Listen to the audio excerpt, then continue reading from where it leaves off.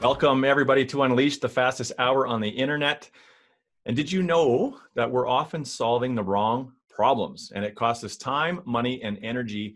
In today's episode, we are discussing problem solving, and we'll show you how in as little as 5 minutes, you can start applying a 3-part system to solve your toughest problems. Not only will this make you more valuable to your employer, but it will also help you make better decisions, create more original ideas, and lead more remarkable lives. I'm your host, of course, Jeff Tetz, CEO of Results, where we believe poor execution is the number one reason businesses fall below expectations. For over 20 years, we've partnered with management teams to help them solve execution challenges to grow their businesses faster. And thank you to our show sponsor today, Parley McLaws, a terrific team and a full-service law firm. Please give Parley McLaws for all your legal needs. And now on with today's episode. So we're fortunate all the way from Copenhagen, Denmark, to be joined by Thomas Wedell-Wedellsborg. And he's the author of a phenomenal book called What's Your Problem? It's a book on how to solve the right problems. He's also a co-author with Patty Miller of Innovation as Usual, a Harvard Business Review Press book on the art of driving innovation in regular organizations. Thomas has worked with managers in nearly all parts of the globe. His research has been featured in the Harvard Business Review, the Financial Times, and The Economist. His work on innovation led HR Magazine to recognize him as a top 20 international thinker. As an executive advisor and keynote speaker, Thomas has addressed organizations such as Cisco, Microsoft, Deloitte, the Wall Street Journal, and the United Nations. Thomas holds an MA in Media Science from the University of Copenhagen and has an MBA from IESE Business School. Prior to his business career, Thomas served for 4 years as an officer with the Danish Royal Guard. So very, very colored and decorated background. Thomas, welcome to Unleashed. Fantastic. Thanks, Jeff. And I can tell from your comment around decorated background that you don't know the Danish army. It is we are quite tiny. Most of the time we run around and practice saying we surrender in different languages. So, you know. Thanks for clarifying. We have no proximal influence there, I suppose. Yeah, our influence on military coming largely, of course, from our own and then the U.S. But so excited to have you here. And again, all the way across the pond, I understand you're visiting some family in Copenhagen. Yeah. I've been in New York during the COVID outbreak, and now after 9 months there, I went back to Copenhagen to see my family for a little bit.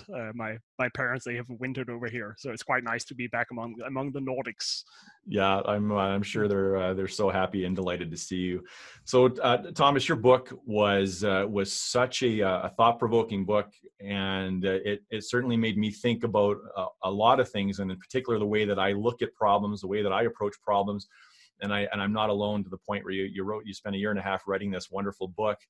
I guess where I'd like to start off is, what's wrong with the way that most of us approach problem solving? I'd say it's that there's a missing link in the process, because when you think about problem solving, there's the solving part, and we're pretty good at that in general. Like most professionals know how to solve problems, but there's also a part that's called, in academia, it's called problem finding, which is basically the question, are you actually solving the right problems? And that's a skill set, and that's a skill set that most people don't master. I did a survey of more than 100 C-suite executives. 85% of them came back and said, this is something our organizations don't do very well. We waste a lot of time and money solving the wrong problems. And I found that even people who actually know how to do it, well, it's kind of tacit knowledge. So they're not capable of sharing it systematically with others. So it's really the big missing link of getting good at solving the right problems that I've taken aim at. Yeah, and I think I was really impressed by the simplicity of it, and that anybody can do it. So I am looking forward to getting into that with you today. You also have a really interesting story that I think frames situations and scenarios that we get into in not just our companies but in our lives every day. I wonder if you could share the elevator story. Yeah, it's really a story that I found. This is the simplest possible way of explaining what reframing is and how it's different from, for instance, analysis. Like, you imagine that you own an office building and that the people in the building, they are complaining about the speed of the elevator. It's too slow. Now, you'll notice here that what most people do in a problem solving process, they just take the problem for granted. Okay, the elevator is slow. How do we solve it? How do we make it faster? And then they come up with solutions for doing that, more powerful motor, or do we need to go out and buy a new elevator to fix this? If you speak to a smart or experienced landlord, they will often suggest a different solution, namely to put up mirrors next to the elevator. Because what happens is people arrive, they see the mirror, they go, oh, that's beautiful, and they forget time. The point here is that the mirror solution is not a solution to making like the issue of having a slow elevator. That's actually a solution to a different problem, namely that people get annoyed by the wait. So it's a very simple condensation of this core idea that when you're faced with a problem, instead of jumping into solution mode, try to see if there's a different problem or a different way to thinking about the situation that you might address instead. Yeah, and how often do we spend thousands of dollars? And in that example, they literally could have spent thousands of dollars speeding up the elevator, replacing the elevator, and it still would not have potentially solved the problem. Yeah, and I see this in organizations all the time, that we fall in love with the solution, or we default to doing something like, oh, is our product not selling? That must be because we're not investing enough in marketing. And then we pour a lot of money in marketing. And is that necessarily the issue, or is there something else going on? Yeah, absolutely. Yeah. So you've spent a lot of time thinking about this, and I mentioned at the onset that you spent a good portion of 18 months writing this book, let alone like the research that went in before you started writing the book. So you understand this problem very, very well, to the point that you've been able to really distill the essence of how just all of us, even if we've never read your book, could start to solve better problems more effectively. And you've really drilled it down and distilled it into 3 steps. What are those 3 steps, Thomas? So I'll share those, but I'd say one thing that struck me as I developed this framework was actually the need for simplicity. Yeah. Because there are problem diagnostic frameworks out there. You can get a black belt or a green belt or whatever, but they are so cumbersome, and they're great if you have one problem a year that you really need to solve, but they are not useful on an average Wednesday afternoon when you run into a problem of some sort. And so through my work with companies, I realized this has to be simple. It has to be a very basic habit that you can actually do as part of a normal meeting. That was a little bit the missing piece in the landscape as I saw it. So I'll show actually, I'll show the 3 steps, because what this drills down to is really whenever you have a problem, well, here's what you do. Normally what people do is to jump straight into solutions. Instead, you do 3 things. You go in first of all and say, wait a second, what is the problem we're trying to solve? That can be just a line or 2. This can be like, well, the elevator is slow. Then you go in, ideally with a couple of other people, and it's almost as if you're brainstorming for different ways of looking at the problem itself. You're thinking about, is this really about the speed of the elevator, or might it be about something else, like the wait time, or that people are unhappy about a third thing that they're not telling you about, or whatever it is. And then at the end of that process, you need to decide how to move forward.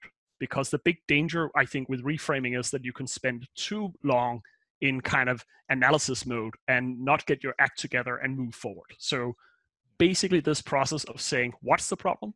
Spend a little bit of time trying to see it differently, and then figure out what's our next step.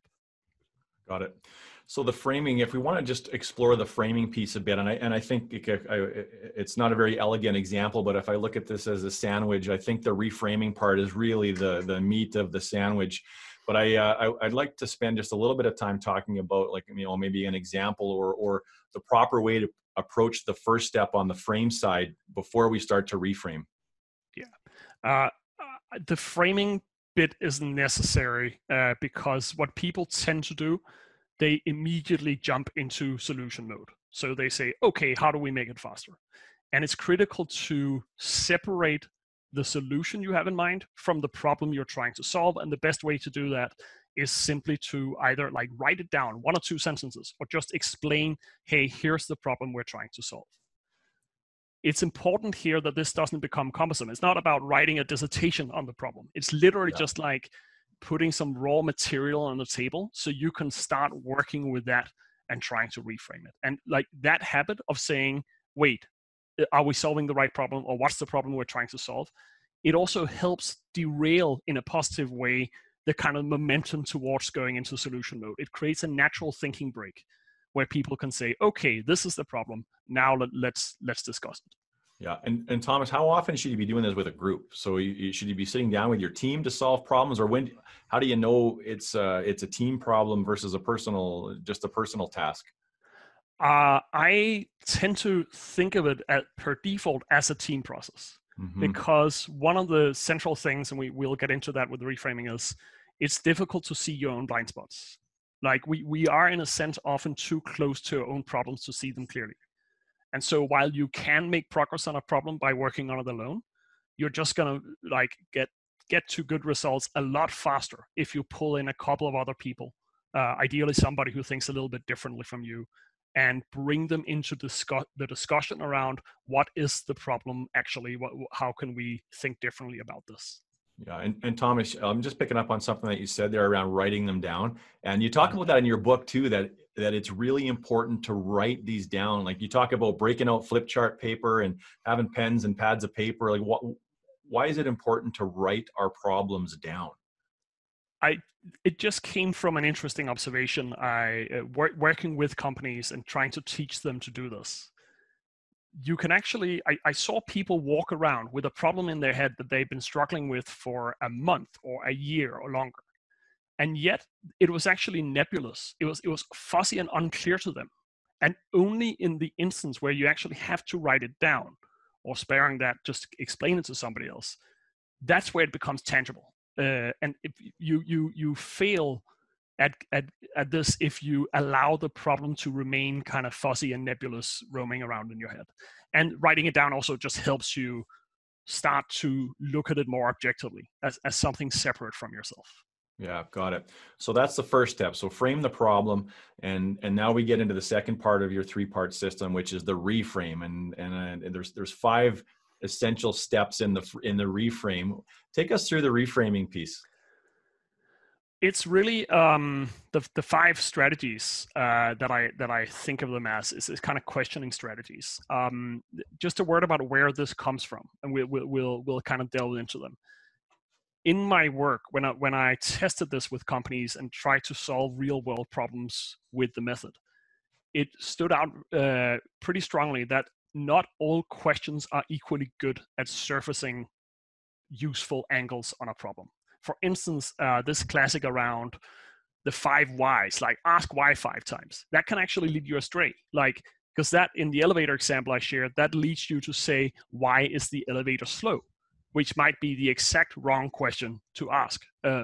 So the strategies are really based on both research, and I just tried this in practice with hundreds of different companies, trying to figure out what type of questions are most helpful in surfacing new perspectives on a problem. So that's really where I think the framework comes from.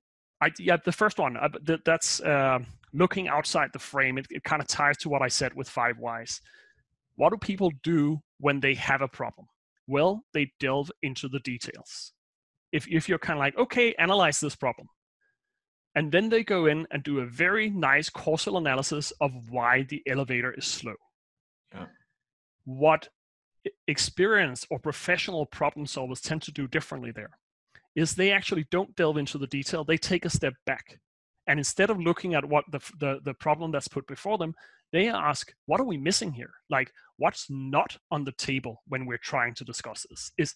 Is this really about the speed of the elevator, or is there something completely different going on that we're currently blind to? If you don't get that right, you get trapped in the first framing of the problem, whoever happened to frame it that way, if you will. Got it. And the other thing that I think is a reflex reaction when you're faced with a problem, and I say this all the time, is let's get to the root of the problem. And you suggest that that's actually very dangerous. So what's wrong with talking about the root of a problem? Uh, it's really, when you think about it, that there's an assumption there that problems only have one real cause and everything else is just symptoms. Yeah. And that's a dangerous way of thinking about problems, because most of the problems we face in our lives, they are multi-causal. There are many different factors that play into it. And in a sense, that's good news, because that means there are potentially many different ways of trying to think about them. But if you are stuck in this perspective about, oh, there's one root cause and we just need to dig really deep until we find it, you are going to miss out on the more creative or innovative solutions that might be out there, versus just going into, don't want to disparage engineers, because some of them are very creative thinkers, but there is this tendency to kind of like, good, let's put everything down and understand the causal system. Yeah. And I guess it's similar, to the 5 whys. It just takes you further down the same path, instead of looking for different paths. So the first steps, look outside the frame. The second one now, so rethinking the goal. What is how do we start to rethink the goal, Thomas? It's really based on the notion that we tend to not question our goals. We tend to just take for granted what we want to achieve. And sometimes you actually can make more progress by thinking differently about what your real goal is. The example I use sometimes is if you have a family holiday of some sort and you always end up in a political argument with your drunk uncle, is your goal really to win that discussion? Or might you adopt a different goal, which could be to get establish a strong relationship, or just like get through Christmas without fighting, or whatever it is. It's just the basic issue of saying, what does success look like, and then might there be a different way of succeeding? Like, is that so we don't get locked into one specific goal that you're trying to achieve. Right. So the goal is really to take a step back and think higher level, then more altruistic, longer term as well. Is that fair to say? Think about a longer term goal at first. Is that helpful? Yeah, it could be. It differs how the goal changes, but it's really just the recognition that you need to question that part as well. Like, one of my favorite examples from the book is this is a story from Robert Sternberg, who's a big name in creativity research, about an executive who he loves his job, but he hates his boss. And so he's kind of like, okay, I got to find a new job. I can't stand this guy. He goes to a headhunter. He talks to the headhunter. The headhunter says, yeah, sure, there's lots of demand at the moment. I can easily find you a new job. Then he goes back and talks to his wife that same evening. And the wife happens to be a bit of an expert problem solver. And together they find a much better goal to aim for. Namely, the next day he goes back to the headhunter, and he hands the headhunter not his own CV, but his boss's CV, and say, can you find a job for this guy? And according to Sternberg, it actually ends up happening that the annoying boss accepts the new job, having no clue of what's going on, and that the manager ends up being promoted into his boss's old job. So kind of, instead of the goal of, I have to escape this company and get away from my boss, maybe there's a goal in saying, how do I get my boss out of here and stay in the company I love? Right. Yeah. Yeah, you're right. Though that is, and I laughed when I read it in the book, and you're right, because we would focus on the problem is I have to find a new job, but the bigger problem, a different problem, or rethinking the goal is I need to not work with this person anymore. And there's a number of ways, and do it legally and ethically. There's a number of ways that I don't have to work with him anymore. So if there's people that are tuning in right now, and all of a sudden you start to get random calls from headhunters like David Appling Group, be a little bit weary that maybe you're not perceived in the light that you thought you are with your team. So that's a great example. The third step is examining bright spots, Thomas. What does that mean? We have a tendency to focus on the negative side of things. I mean, that's pretty well established. Interestingly enough, even with some of the worst problems we're facing, there's typically what's called bright spots, which is a positive exception. So let's stay in the boss area. Your boss is really bad at accepting feedback from you. Like, whenever you try to give him or her feedback, they just completely ignore it. Except when you think about it carefully, there's actually one day month and a half ago, where you gave a piece of feedback to your boss, and not only did they listen, they actually acted on it. And the question there is, what was different about that day? Like, instead of focusing on when things go wrong, then you try to say, has anybody else solved this problem? Have I, in fact, solved this problem before? Or has it at least been not as bad as it used to be? Looking at the positive exceptions can start giving you new insights to the nature of the problem you're dealing with. Yeah, I love that. And there was a powerful question there, which is, where is the problem not as bad? So if every time we have a problem, if we remember that question, that'll take us down that bright spot path. Thomas, there's another story in your book that I thought was really interesting. And it's the story of relationship struggle. So the husband and the wife, they're getting into these fights, and they go to counseling, and the counseling inevitably, put your hand up if you've been in this boat before, is they take you to your childhood, and here's why you see the world, and here's your attachment style, and you're insecure in relationships or what have you. And sometimes it's not that complicated. And you share a story of a husband and wife that had these fights, and they recognized that when they had difficult discussions with varying perspectives in the morning, they didn't fight. Yeah. And so they had a 10 o'clock in the evening rule. And so they wouldn't get into anything challenging after 10 o'clock at night. And I thought, wow, like I can use that right now. Yeah. Yeah. You would have saved me thousands of dollars on counseling in the last 15 years, Thomas, if you wrote your book earlier. Oh, well, I'd like to get a cut if I can now from now on. It's kind of that. Yeah, it's a beautiful story. It's my friend Tanya Luna. She's a fellow author as well of a book called Surprise, and her husband Brian. And it was literally just the recognition that the fights they had, sure, there were childhood elements, and they came from different countries and blah blah blah. But there's that overlooked aspect of the fact that all of their fights happened after 10 in the evening when they were super tired. I love this example because we have these horrible ideas that are kind of spread through generations. Like if you've been to a wedding where like somebody got up and said, never let the sun go down over your anger, typically like a divorced uncle, on his third marriage. Let the sun go down over your anger and kind of wake up in the morning when you have energy and then deal with it there. Like, it's fascinating to me how bad advice can get promulgated through generations, through mechanisms like that. Yeah, it's a terrific story, and there's a lot of crossover actually to research on resiliency, and Lord knows we need resiliency now as much as we ever have, and one of the tips for resiliency is to look to a similar situation or a similar challenge in your life that you've actually successfully overcome. And it can give us a lot of genuine, authentic courage to continue to move past it. Good story. So step one is rethink the goal. The second step, the first step is look outside the frame. The second one is rethink the goal. The third is to examine the bright spots. And then the fourth step you call look in the mirror. What is that one? Just to be clear, the steps, you don't have to do them in sequence. It really depends on the problem, what you want to attack. But looking in the mirror, it's really just when you think about it, how do people think about problems? Well, they see themselves as innocent victims, and they are convinced that the problem is caused by other people, idiots somewhere over here that are creating chaos in my life.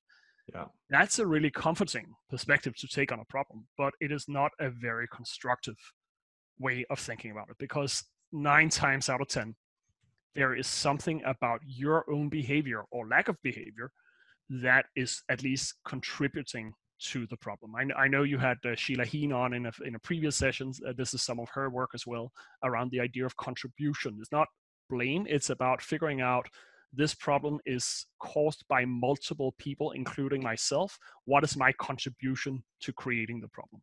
Yeah. No, and I think that sounds good in theory. And then we show up at work and we seem to be surrounded by people that perhaps don't have the self-awareness. They're under stress. They don't seem to have the ability to take ownership of anything. How do we deal in situations with, maybe challenging employees, coworkers, colleagues, even personal relationships that we don't think are really willing to look at their own perspective? I sometimes even resort to my own method here and ask for bright spots. So if you're thinking of a specific person there that there's challenges with, they don't ever want to take responsibility.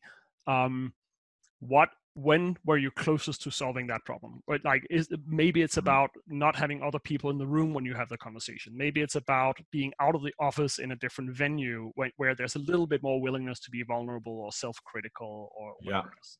I love Bob Sutton, who wrote the book The No Asshole Rule.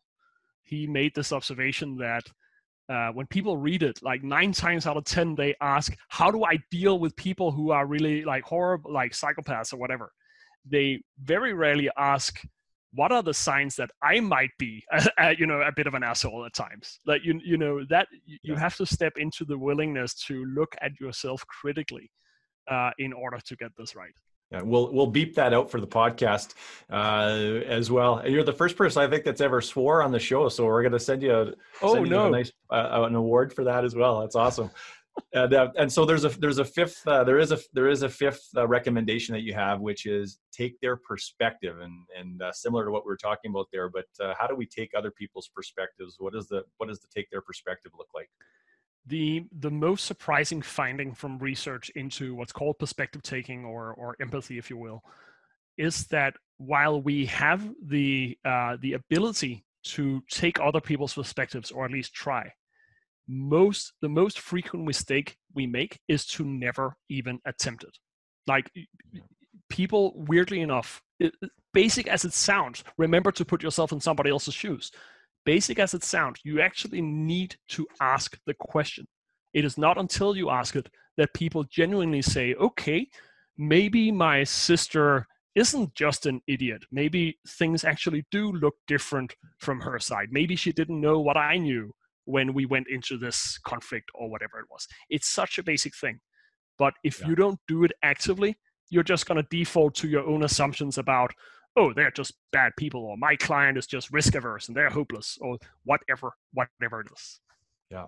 So that's very succinct. So there's 5 things that we can do to start reframing problems. Look outside the frame, rethink the goal, examine bright spots, look in the mirror, take their perspective. And Thomas, I'm glad that you acknowledge that this is not sequential. You use these as you need them. So how do we know which one we should use, which one we should start with? Do you have any advice on that? I have not found a clear rule. It's really just a sense you get once you get into this mindset of working with problems. The more you do it, the better you get at doing it. The more you'll be capable of kind of seeing, oh, this might be a good question to ask right now. I tend to favor, the bright spot question a lot, because that's just a very easy starting point. And sometimes you just arrive immediately at, oh, wait, there's actually this issue. Literally earlier today, I had a discussion with somebody who said, my problem is I need to have a better to-do list system so I can prioritize my work better. Yeah. Then I asked for a bright spot, and it turned out it had nothing to do with to-do list. It had to do with whether he was being disturbed or not during his workday. On the days when he went to the office during COVID, he worked and didn't need a to-do list. He got his stuff done. On the day where he chose to be at home, there were too many distractions for it. And so classic, tell me about a time where you did manage to prioritize your work efficiently. Well, there was this day last week, and then you're off to the races. So it's really about a good piece of advice is just like you could download the checklist on my website. Grab that checklist, stick it up next to your computer or wherever, and just when you're dealing with a problem, try to see if one of them might be a good fit. Got it. And so if I'm looking at this, let's just say there's a problem that a company has or a team has. You get to a certain point where you've analyzed it and you've sort of stepped outside and done some reframing. I'm imagining then you get to a place where you may have a handful of different problems that you could solve. Is that accurate? Yeah. Okay. It's sometimes there's a frustration people express with reframing sometimes. And that's, it's wonderful to have one problem that's clearly defined. That feels very comforting to people, even if it's a problem they can't solve. Yeah. Whereas what you do here is actually you kind of explode that a little bit, and suddenly you have a list of 10 potential problems that you might have. That, especially to some people, can feel really, really frustrating, and you don't like that. core finding from problem solving research, Roger Martin is a big name in this, is that people who are good at problem solving and innovation, they tend to have a higher tolerance for uncertainty. They're okay with feeling frustrated, feeling confused, and so on, because they know it's part of the process of arriving at something better. Now, a little bit more pragmatically, there's also like, so what do I actually do? I have 10 framings of my problem. Now, what do I do? Yeah. There's a basic piece of advice, which is, of course, you need to go out into reality and test it. Like Steve Blank talks about getting out of the building. But before that, you can actually typically screen them a little bit, because there's sometimes you hear something that's surprising. It's like, oh, I hadn't thought about that. That's a sign that it breaks with one of your assumptions, and that tends to mean you should explore that. So follow that. Okay. Yeah. Yeah. Just like, and it's not this process. If you generate 10 different framings of a problem, it's not about necessarily systematically going through one after one. Nobody has patience for that unless it's a really big problem. It's much more about looking out for your own reactions and noticing, oh, was that surprising? Or wait, did I get really defensive when this angle came up? And that starts to give you clues around different potential ways of looking at the problem that you might have been resisting even. Thomas, what does the defensiveness tell us when you start to feel that come on? It's, I think there are different types of defensiveness. Because there's a sense in which you just go, no, I tried that, or whatever. And this typically arises when people throw solutions at you. Everybody has tried, like, I have a problem, and then people just pile on, well, here's what you could do. And it's kind of like your shields just go up, because there's a part of this that's about ownership. That's about knowing what fits for me and not just plugging in solutions from the outside. But I think there's that thing when you notice in yourself a little bit of like slightly painful recognition, maybe even, that people are saying something, well, are you as good of a listener as you think you are? Mm-hmm. Or whatever it is. When you see that, that's a sign that, you may want to dig deeper into that. One of my rules is when you see emotional words in a problem statement, try to look closer at that, because there's often technical problems or similar often have an emotional component when you dig into it. Yeah, no, that's well said, and I think that sometimes at least the defensiveness is a trigger that you're hanging on to or clinging on to this need to be right, and you start to sort of feel that cognitive dissonance. Just sort of let it go and consider a different frame. So that it sounds like then you can actually work on a few different frames at the same time. And is there? What's the advice then on the move forward piece then? So you sort of picked a frame or two. How do we most I guess in a efficient way then move forward? Well, it's it depends on the problem, but there's a couple of important insights here. One, of course, is the basic one that you need to reality test your assumptions. It's fine that you in a 10-minute discussion might arrive at a theory around a problem. But of course, you need to get out of the building and check that somehow. The more interesting distinction, I think, is between testing your solution and testing your problem. Yeah. In the sense that you can spend a lot of time trying to build a prototype solution and then putting it out there and blah, blah, blah. Whereas sometimes there are actually ways just to test whether your problem actually resonates. Like Cisco is one of the companies I talk about in the book where there's this character, Oseas Ramirez Assad, who internally creates a program where they just go in whenever an engineer comes up with a smart invention, they get in touch with potential clients for it. And they ask, hey, do you have this problem? They're not allowed, interestingly, on that call, they're not allowed to talk about their solution. They're not allowed to say, hey, look at this fancy thing we can do. They're only allowed to ask, we think you might have this problem at your oil refineries. Is that true? Like, do you have that? Is it a big problem for you? Tell me more about it. That notion of testing whether the problem actually resonates with a client or with somebody else before you even think of building the actual solution. Wow, that is brilliant. That's brilliant. Now, the other thing I'll say on that is if it feels time consuming to do that. And I'm already thinking of situations that we've been in our own business where we get the smartest people around the table, we get our whole team together for a summit, and we talk about ideas and problems and solutions, and we evaluate them ourselves, and then we launch them. And I think that we've always kind of taken a different approach where we'll dip our toe in the water with a solution and see if someone buys it. And I guess that would be a lot more costly doing it that way than the way that you've described. Are there some other tips that you have to sort of convince teams why they want to do that? Yeah, I'd say you can. It depends on how easy it is to test your solution. Because if it's something like you can create a website in 5 minutes flat and then couple on Shopify and then see if it works, great. You don't need to test the problem. If it's something more elaborate, that's where you want to go out and do, for instance, that there's a story I share in the book around a startup called Managed by Q. Saman Romanian and Dan Turan, who started it, they went in.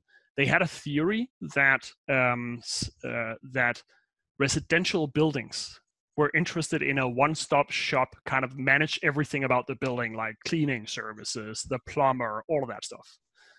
What they did was, and this is straight out of like lean startup thinking, they went out, they prepared just a presentation that looked like as if the service was real. They set up meetings with 20 boards of residential buildings. And at the end of that meeting, after a lot of great feedback, they said, you can right now get a spot in our pilot program, starts in 5 months, if you put down your credit card right now. And surprise, surprise, there's only something like 2 of the 20 people who actually signed up for it. Clear indication that while this may be a problem, it is not a problem that was perceived as big enough or important enough for them to actually put money on the table. Right. And so you know that from having read the story, but they then went out, shifted their focus and said, what about office buildings, like mid-sized office buildings? Same process, 25 meetings with office managers over a week, and 18 of those ended up putting down in the first meeting their credit card on the table and said, sign me up. And that's where they knew they had a business, or at least a problem worth solving. Then they went to work building the solution. Yeah, and it just seems so lucky though that they found that solution. I know when I read that, I thought, well, how do we know when we should call it a day and sort of kill the project versus we've just given up moments before breakthrough? Like, are there ways for us to test or identify those scenarios, the difference between the two? I don't think it comes down to one specific test or moment. What I see is people going out, doing a small prototype or or whatever, and then get a little bit more input, and then you build. And sometimes you end up building something that, great, there are customers for it, but not that many. Classic story of PayPal. They go out initially and build software to transfer money between, you remember the old Palm Pilot handhelds things, right? Yeah. And there's a market for that, but it wasn't very big. Yeah. And then eventually they realized there's a much, much bigger market in internet, kind of enabling payments online. So I think the answer is you don't know. You have to just go forward gradually and see what the world tells you. And as any startup person will tell you, you may end up pivoting. The key thing is not whether you do that, but the speed of your learning. Like how rapidly can you find out if your idea is actually bad, and then potentially change direction. The worst outcome here is to spend 10 years building something that nobody wants. Right. Oh, and I think about the Idea Lab examples too, where I think if you talk to the sort of the folks and the founder at Idea Lab, he would say that it was timing. That was like the number one determining factor of a successful innovation, was the timing of it. And that's so, so we thought we'd have some fun. We thought we'd have some fun with the attendees too, and work a real life example of a problem. And so, Thomas, I'll let you guide me through this, but perhaps I'll just state the problem that we're having right now. So I'll prepare for the process. What's going to happen is we're going to have Jeff share a problem, and then we're going to do what's called sometimes like a question storm, or Hal Gregersen calls it question burst, where basically we'll ask you to open your chat window and just write in questions, remarks, observations, reframes, really anything that comes to mind about what Jeff is about to describe. And we just have you chat, and then we'll start discussing once we've given you a minute to kind of share your thoughts in it. So Jeff, fire away. What's the problem? All right. So the problem that we're having right now is we just successfully launched some peer groups, and this is a new offer for us. And we think that we discovered a problem that our community of leaders has, and we're trying to solve that problem. But we're also trying to build peer groups that have gender balance and racial diversity. That's a really important thing for us. And yet our early peer groups that we're about to launch are mostly filled with white males. And we had lots of conversations with female leaders and diverse groups, but we just haven't had success yet having them balanced. So that's the problem that we're trying to solve. Right. So right now, for those of you who are listening, can you just share in the chat, just write quickly a question or an observation or something, like if you can go in and reframe it, or any thoughts at all around this problem that Jeff just described around, great with peer groups, but they are now filled with white men. Okay. How do we handle that? And now we'll see what kind of comes in here. Excellent. Great question from Freeman, right? What do those groups need? Like what is the actual underlying need, and is it different from different groups? Who's the facilitator of the groups? That might be you, Jeff. Yeah, that's why they're staying away. So exactly. This is where the looking in the mirror strategy comes in, right? Is there something you are doing as a facilitator, or that might kind of drive that, apart, of course, from you being white and male? So we're getting some great questions here. Create excitement around it. Like what actually gets somebody fired up about being part of a network? That's a really interesting question here. Let's see here. What else are we getting? Have you reached out to leaders with diverse backgrounds to see if they're interested in participating? Have you actually had conversations with some? Yeah, well, not to the degree that we probably should. Well, I mean, that might at least shed more light on what's going on. What's I think Cameron Bowie asks, what's the focus of the groups? Like, have you gravitated towards topics that are, that may be less relevant to specific groups or whatever you're trying to get in here? Right. There's a good deal of questions around like understanding the target audience, right? Yeah. This is interesting. Billy the Kid, I love the name. Do women leaders work differently? Really interesting perspective, right? Because sometimes we end up inadvertently scheduling meetings at a time where there's kids to be picked up. And as we know, there's still the case that in most families, it's still the women who handle most of the kind of kid-related stuff. And so is this partially a timing question? Yeah. Great. Oh, yeah, Donnery, I'm a woman and I hate having to be the person who brings diversity. Like, I'm sure you're not the only one with that experience. I think any member of a I wouldn't call women a minority, but the underrepresented group, I think it can be pretty tiring to have that. And you see it in conferences as well, right? Who gets invited for the diversity panel? That's a classic. Yeah, absolutely. I'm glad that we have a chance to save these questions, because we're going to look at those questions very intimately and see if we can find some creative solutions for sure. And even some questions around why does the diversity piece matter coming up in the chat. And there's lots of reasons why that matters. And even just a simple one is that we know that the research tells us that diverse teams make the best decisions and create the best solutions. And we want to build groups groups of senior leaders to support each other, to come up with really great ideas, to build great companies, to navigate uncertainty, to talk about how you deal with this pandemic, and support networks so that you've got somebody safe to go to when you maybe can't talk to your own team or your family about it. A general observation here on what we've just done. This method can actually be really powerful. Normally when we have a problem, Jeff would explain the problem, and then we would have 3 or 4 people adding comments and having a discussion and so on. Notice how this is different. Like, you go in and you have everybody at the same time just type into the chat, and in the span of 2 or 3 minutes, you have a ton of interesting perspectives on your problem. So this is a super simple method that you can use on your next Zoom call to kind of go in and quickly get input from a group. Instead of having a discussion around it, just gather the questions. Great article on this is Hal Gregerson has from MIT. He has an article in HBR called Better Brainstorming, where he talks a lot about this. It's a really, really helpful method. That's super simple.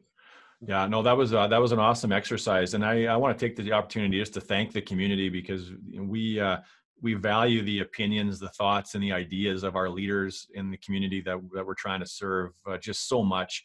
And you can just tell in 5 minutes the intellectual capabilities of this group is very, very high. So thank you, everybody, and we'll look at all of those. We'll look at all those questions in detail.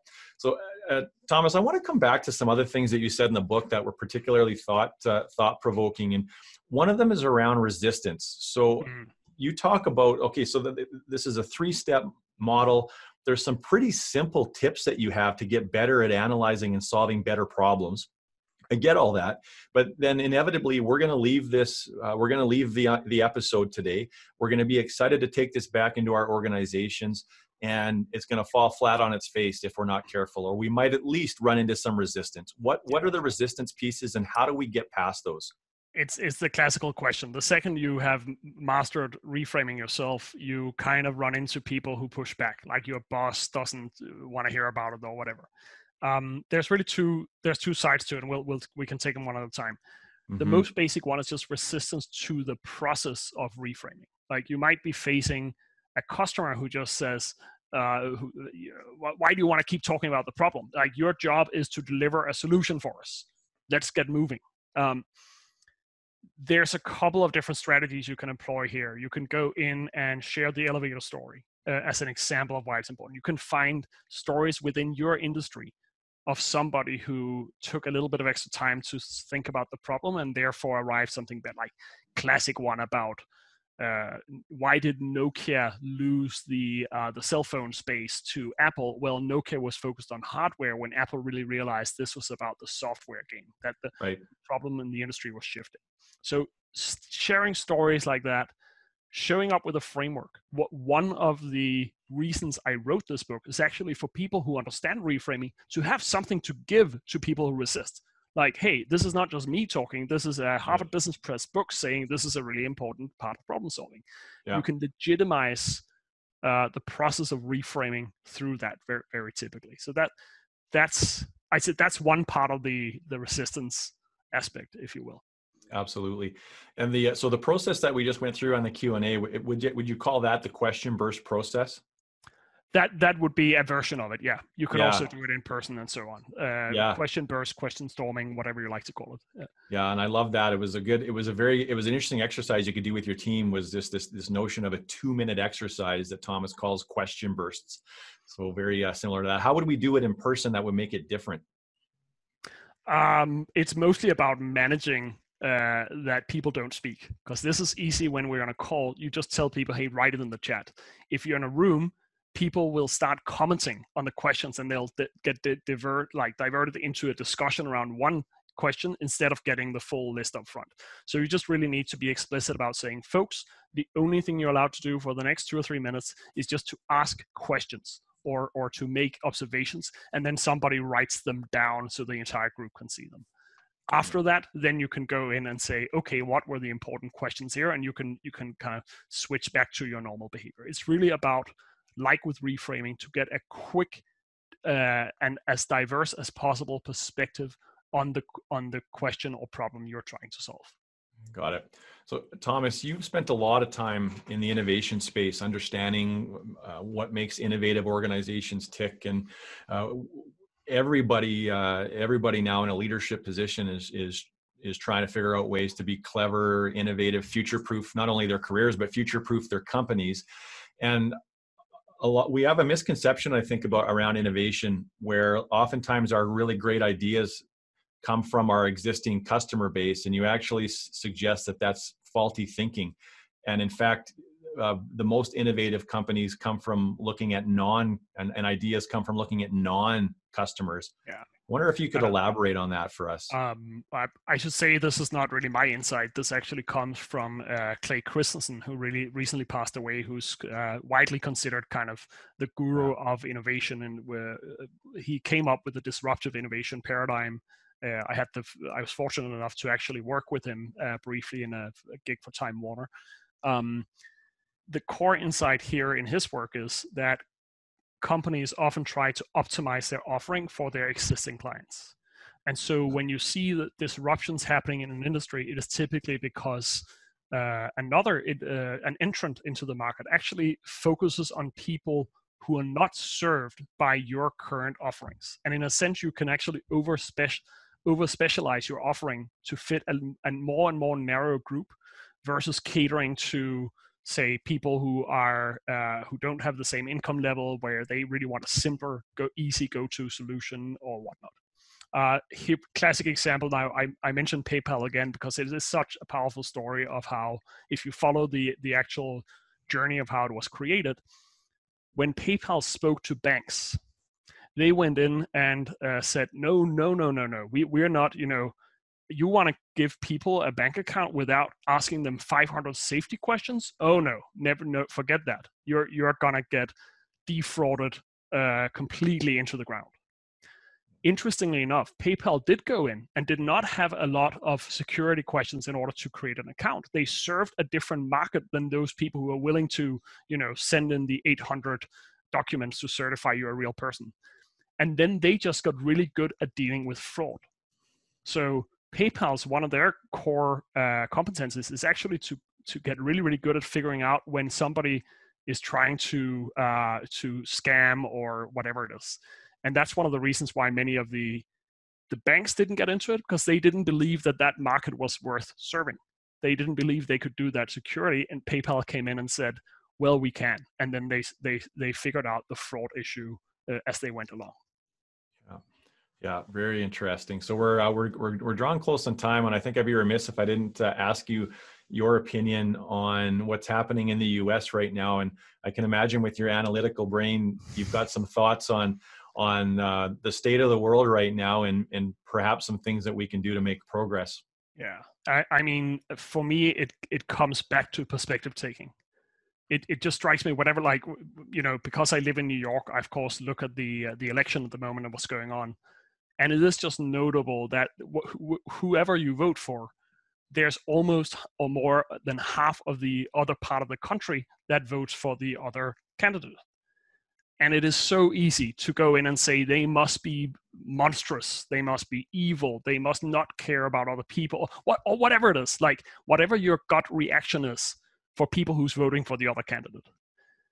My experience is everybody in their heads, they think of themselves as good people, and they generally try to be. They try to take care of their families, they try to help their neighbors, and then there's a lot of other factors. And you're not going to get past that extreme polarization that characterizes the US at the moment before you start doing it locally, before you start going beyond your immediate perceptions of what an evil person this must be, or they're immoral or whatever, and really try to understand what actually motivates them in a way that's not a story about them just being horribly woke or horribly racist or whatever kind of narrative you have around the other side. So I think that's one of the biggest challenges of just getting better on a personal level, of really truly understanding what motivates people who are different from you. And that takes a lot of effort. We really have to be signing up for change to dig in and understand somebody else's perspective when it seems to just totally fly in the face of everything that you value personally. So thank you for that. And what are you working on now, Thomas? You have another book in the works, or what are you working on these days? The closest thing I am to a new project is really about kind of looking at my own process and figuring out how come I'm good at coming up with original ideas that they're at least good enough to be published by Harvard. And I think there's a bit of a methodology to it. That they're like what I do, which links to everything we've been talking about today, is to go in and find overlooked problems that I then can hopefully solve. Like, because there's a billion articles right now about how to work from home, and you can help people through that, but you're not going to stand out. And so what is a challenge right now that most people are ignoring, as in with the problem solving, people are not aware that problem finding is incredibly important. What is the problem in your professional life that people are actually overlooking and that you can potentially provide some guidance on? I'm messing around with it right now. It's very loose, but I'm thinking about creating some kind of guide for people who are thinking of publishing books or giving talks or doing stuff like that. Excellent. What a great way to end. Thomas, I want to thank you for joining us today and sharing your insights and for writing such a terrific book, What's Your Problem? We're giving away copies, by the way, if you take advantage of some of the bonus offers and take some time to give us some feedback on the episode and on the series in general. We are giving away copies of his book, and let's send people out into the world to be problem finders, not problem solvers. And there's some ways that you can stay connected with us. You can find Thomas on his website at weddellsblog.com and on Twitter at Thomas Weddell. And you can also find him on LinkedIn. And if you have questions for us that we didn't get to today, email us at any time at info@unleashresults.com, unleashresults.com. And you can find the podcast and the summary articles and broadcasts at unleashresults.com/blog. And as I said, we are giving away copies of Thomas's book. So if you just fill out the after show feedback form with the bonus offers, you can be entered into a draw to win your very own copies. And we're also sharing last week's Bex Exchange. So we had over 400 people join us last week for a 3-hour session. And most of those 400 people stayed for the whole 3 hours. So Sarah did a wonderful job of engaging the audience on adaptive leadership and managing change. And if you want a copy of that video and a download to watch, not just for yourself, but for your teams, just check that box and we'll be sure to get you a license that will be in use for 30 days for only $99. And our next 2 episodes, only 2 left in season 2. Where's the time going? So November 19th, we're joined by Kim Cameron from the University of Michigan to talk about the effects of positive leadership. How do you get your employees to actually care about your vision? And then our final episode on December 3rd, very opinionated marketing expert, David C. Baker. So a couple of action-packed episodes left to go. And in the meantime, be well, everybody. Take care of each other, and let's go start solving better problems. Thank you very much, Thomas. Thank you.